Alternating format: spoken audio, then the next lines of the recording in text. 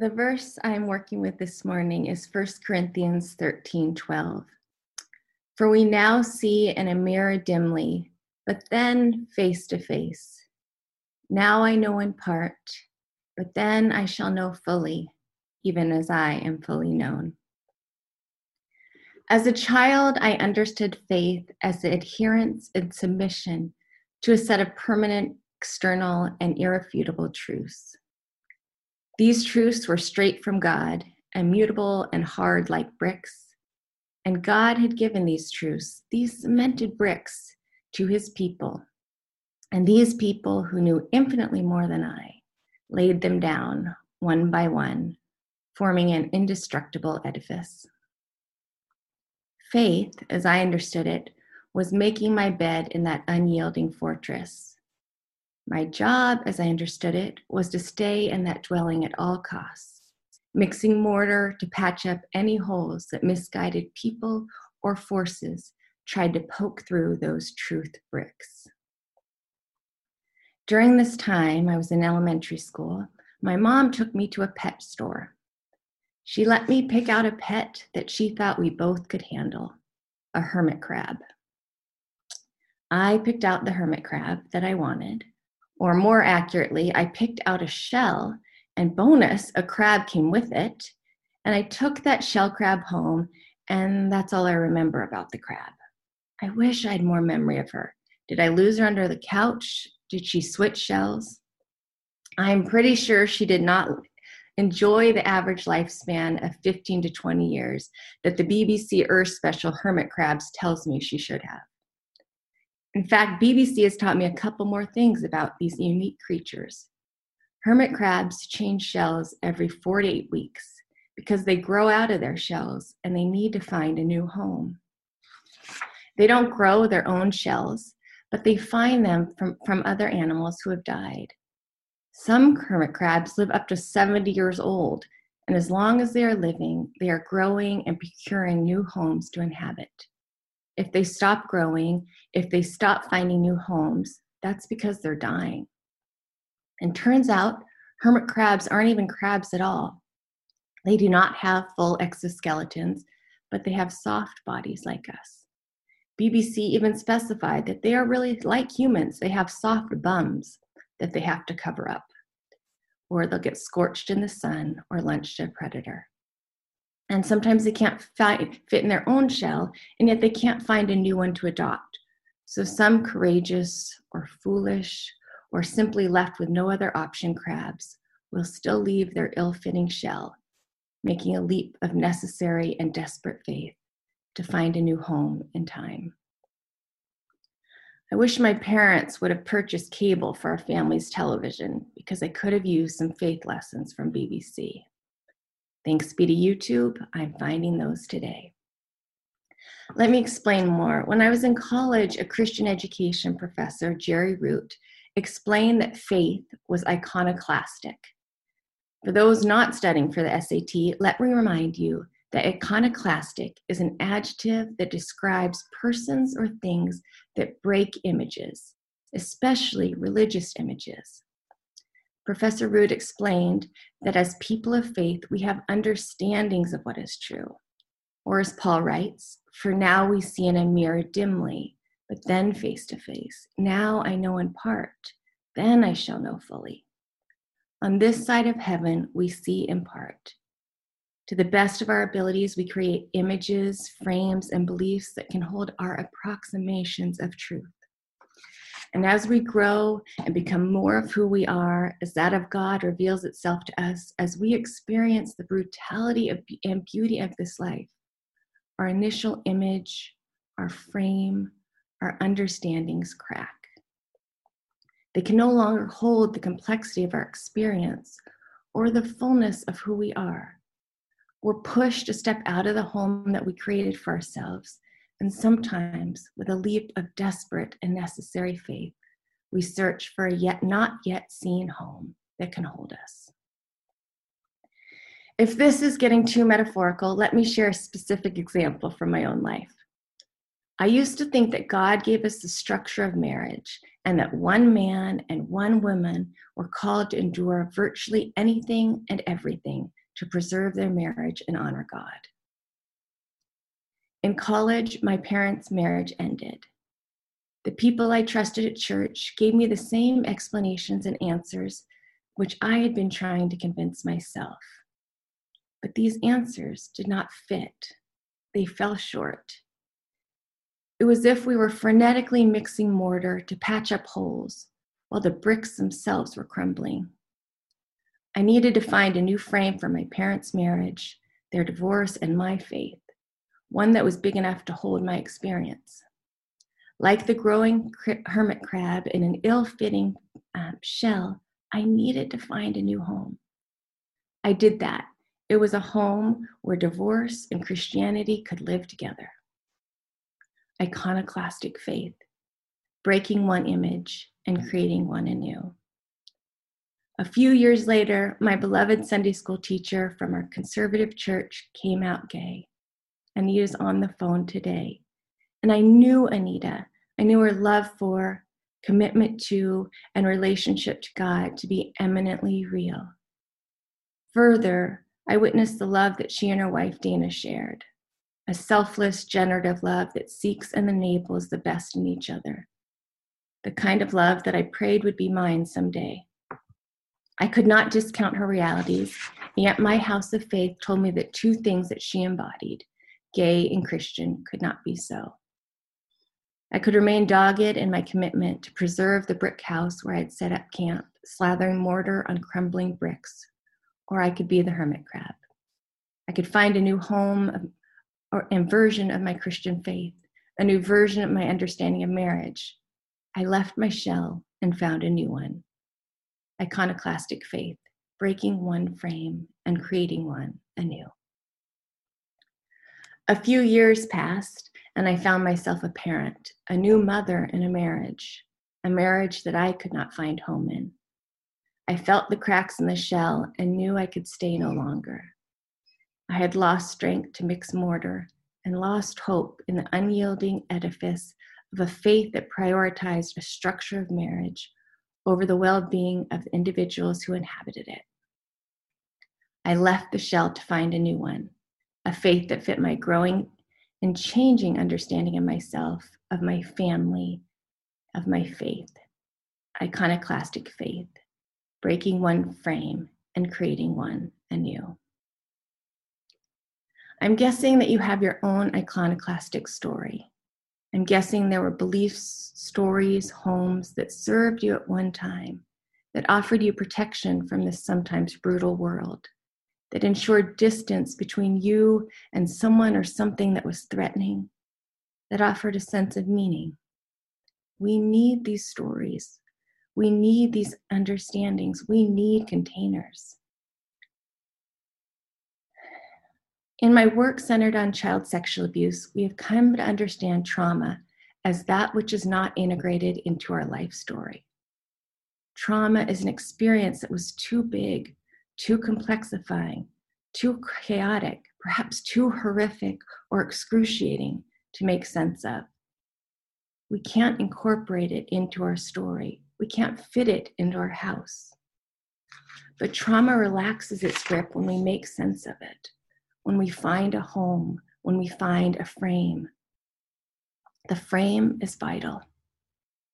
And it is also true that as we grow and experience more life, we'll need to find new frames, new understandings, new homes. It's part of growing. Does this mean that the shell that used to offer us protection from a world and a needed sense of structure and meaning is bad? Of course not. It served us. May we offer it our humble gratitude for doing its job. The hermit crab cannot grow, even survive, in a home too big for its maneuvering. Might it be that as children or adults, we were forced into shells that stifled rather than contained, that hurt rather than protected our soft crab bodies? Likely for some of us.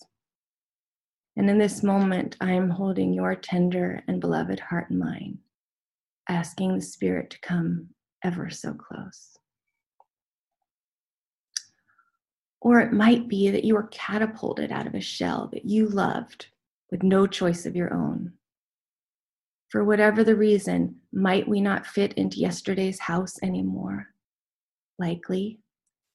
And is the house that we occupy today ours 10 years from now? Let's hope not.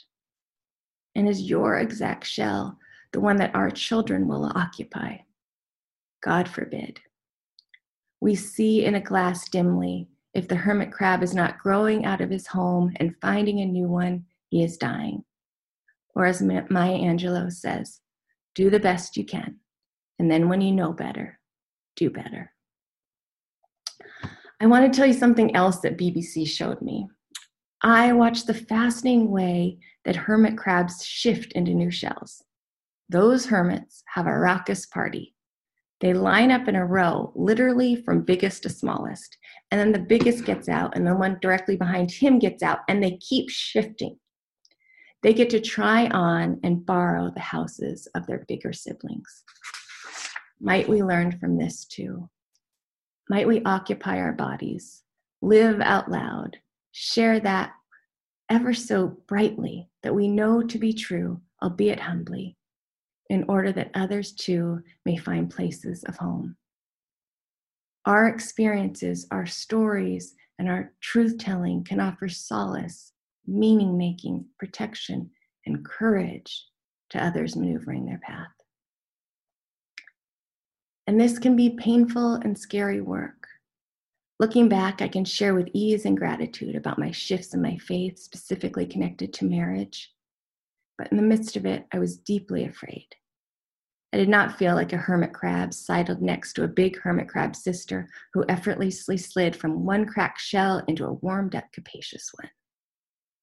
To the contrary, I lurched myself from one shell with no other option in sight. It felt like a desperate and necessary leap. Looking back, I'm so glad I did. But my iconoclastic faith did not end a decade ago. As I parent and partner and daughter and neighbor and befriend, my beliefs and understandings do not hold what I experience. I'm given the chance to return to mixing mortar or to defend.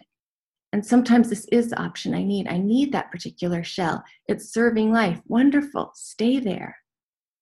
But likely over time, as I listen to that of God in me and that of God in others, I'm given the opportunity to grow and to find a new understanding that reflects more truly, more wholly, my growing approximation of truth. But friends, I want not only to talk about our one and precious life, I also want to talk about our one and precious collective life. I believe that our country is in a moment of potential reckoning. To continue with the metaphor of a hermit crab, might you imagine with me that as a country, we have found and created one giant shell where all of us little crabs are seeking home.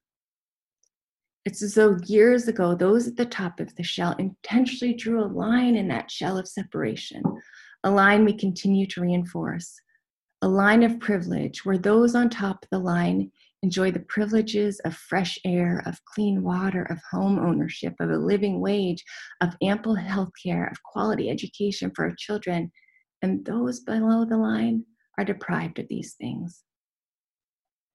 In this country, we have created a home substantiated by destructive and false notions of racial difference.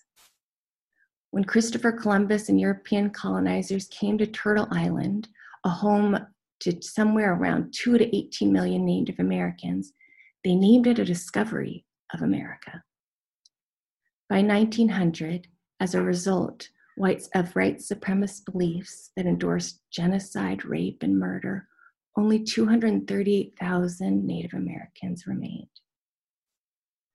Our founding fathers, while claiming that all men are created equal, espoused that Black people were not fully human and thus authorized the kidnapping and enslavement of Black people for the sake of a growing economy. Over Thomas Jefferson's life, he enslaved 600 Black people. 8 of the 12 first presidents of the United States were slave masters. Lincoln did not end racist practices when he signed the Emancipation Proclamation in 1863, nor did Union soldiers 2.5 years later on Juneteenth, when they forced the last state of the Union, Texas, to abide by the proclamation. These beliefs did not end, but they found new conduits. Conduits such as Jim Crow laws, which were enacted in the late 19th century through 1965. The Supreme Court, with the support of millions of citizens, upheld the false claim of separate but equal. While schools, public places, buses and trains, restaurants, restrooms, and water fountains were indeed separate, they were anything but equal. When Jim Crow officially ended only 55 years ago, other racist policies took its place, things such as redlining, the practice of government surveyors literally drawing a red line on maps and circling neighborhoods that they called hazardous, neighborhoods that, no surprise, were comprised largely of Black and brown people. And then they authorized banks to either deny loans to these hazardous area homes or to offer predatory high loans. Home ownership or saving money for one's children would be virtually impossible if you lived in these areas. But what about our state? Slavery was banned in 1844, but in that same year, Oregon passed a law that prohibited Black people from living in this territory. If a Black person broke that law, they were punished with 39 lashes every 6 months until they left. Oregon passed laws barring Black people from entering or moving into the state, and later it was legal for Black people to own land or make contracts. Oregon was successful in its efforts to become a white state. This was our home. This was our shell. But this is still our shell. Oregon's efforts to become a white state had profound success. Today, Portland is still known as the biggest white city in the country. In the US, if you are Black, Hispanic, or Native American, you are 2 to 3 more times likely to live in poverty than if you're a white American. Black women die 3 times more than white women while giving birth. 73% of white families own homes versus 53% of Native families, 52% of Hispanic families, and around 40% of Black families. And Black men are 2.5 times more likely to be killed by the police than white. And with COVID, today, Hispanic people, Native Americans, and especially Black people are dying at disproportionate rates. The shell is cracked. In Oregon and our country, we need a new home. In my national and local movement building work, we talk a lot about centering the last girl. The idea is as we seek justice and healing, we need to center the person whose society oppresses the most, who society deems the least of these. In other words, when we're building our house, we need not ask the little crabs who sit on the top of the line to design the plans. Instead, we look to those cramped in the corner, the ones being pushed out, the ones situated dangerously between the cracks. We look to the one whose neck is under an unyielding knee. We look to the ones who cannot breathe. In our home, our policies and systems of schooling and policing and taxing and immigration, we need to center around those God-bearing friends who are most oppressed. We seek a home that radically affirms and nurtures that of God in each child of God, which is every human. And when we build our home asking and listening, what do you on the edges need? We end up with a house big enough for all people, for all the little crabs. It's not a simple reorganization of the crabs in our current broken shell, flip-flopping those who reside under to the top and those who reside on the top to the bottom. Instead, we are centering the needs of those at the sides and then creating a bigger home with room for all. Of course, this is not simple work, but we can continue or perhaps start to take steps today. As a Quaker community, we have a profound cloud of witnesses. We have people from whom to draw strength and courage, from whom to borrow shells, with whom to partner. We can look to George Fox and his friends who used plain speech to reject hierarchy and caste in human relations. In the early 19th century, people referred to non-royalty as thee and thou, and to royalty and people of higher esteem as you. Quakers rejected the notion that societal status informed human value, and thus referred to all people, royal or not, as thee and thou. As you can imagine, the little crown-wearing crabs did not appreciate this. We can look to Quakers such as Thomas Garrett, a friend of Harriet Tubman and a Quaker station master on the Underground Railroad, who aided some 2,750 enslaved Black people on their escapes to freedom, including Harriet Tubman's parents. And we can look to the leadership and partnership of Quakers today, Quakers in our community who are doing the work of creating new containers that affirm that of God in each of us rather than refuting it. People such as Paloma, who is contributing to immigration reform in our state, co-conspiring with people without U.S. citizenship to create shells of safety, protection, and flourishing. People such as Erica Huber, who loves and lavishes children, many Black and brown and without financial or political resource, with being seen and with art that enables them to create and express. People such as Darlene Ortega, who courageously fights, often with great cost to herself, for equity inside a legal system marked with racist and classist structures. And people such as my Black brother Mel Phillips and Christy, who are on the call right now, who are launching collective online gathering healing sessions for Oregonians to recognize and heal personal and systemic racism, and then to pivot to love with accountability. I believe that we are called to iconoclastic living and leading and loving in our one and precious life and in our one and precious collective life. And we follow Jesus, who may be the very example of an iconoclast.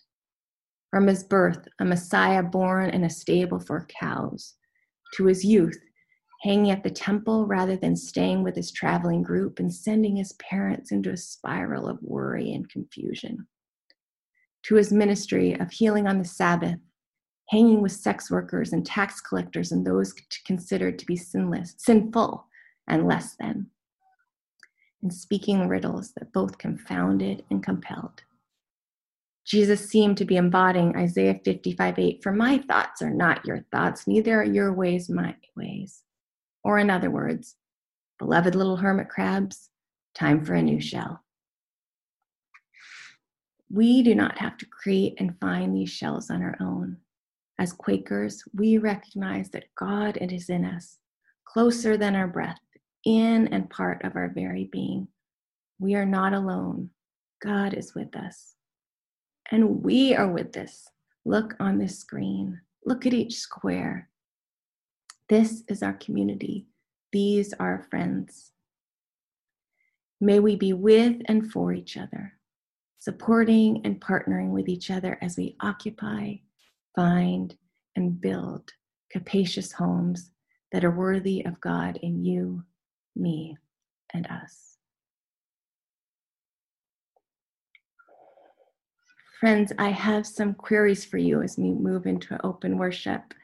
And I just thought I would share a little more about open worship as Mark started, because some of you will be less familiar.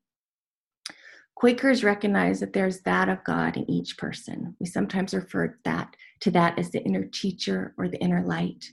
This is our source of authority. We don't need a priest or a set-apart minister because we believe all of us are ministers with direct access to the Spirit. Therefore, at the heart of each of our services, we make time and space for us to listen to God within us. We have this radical belief that the Spirit speaks to us, and this message can be for us personally or for the collective group. So we sit in silence, we listen deeply, and we share when we feel led. To support the listening, the message giver, who happens to be me today, offers queries, questions that are intended to help you connect with God. They are invitations, not mandates, meant only to support the important work of listening. I often find it helpful to approach open worship how I approach meditation, closing my eyes, taking some time to settle into my body, stretching my neck or rolling my shoulders, and taking some deep breaths. So for our queries, which I'll write in the chat box too in a few moments. First, what are your experiences of leaving home and finding ones anew? What wisdom do these experiences have for you and for our community? Second, are there places of home that you find today? How does this home serve life?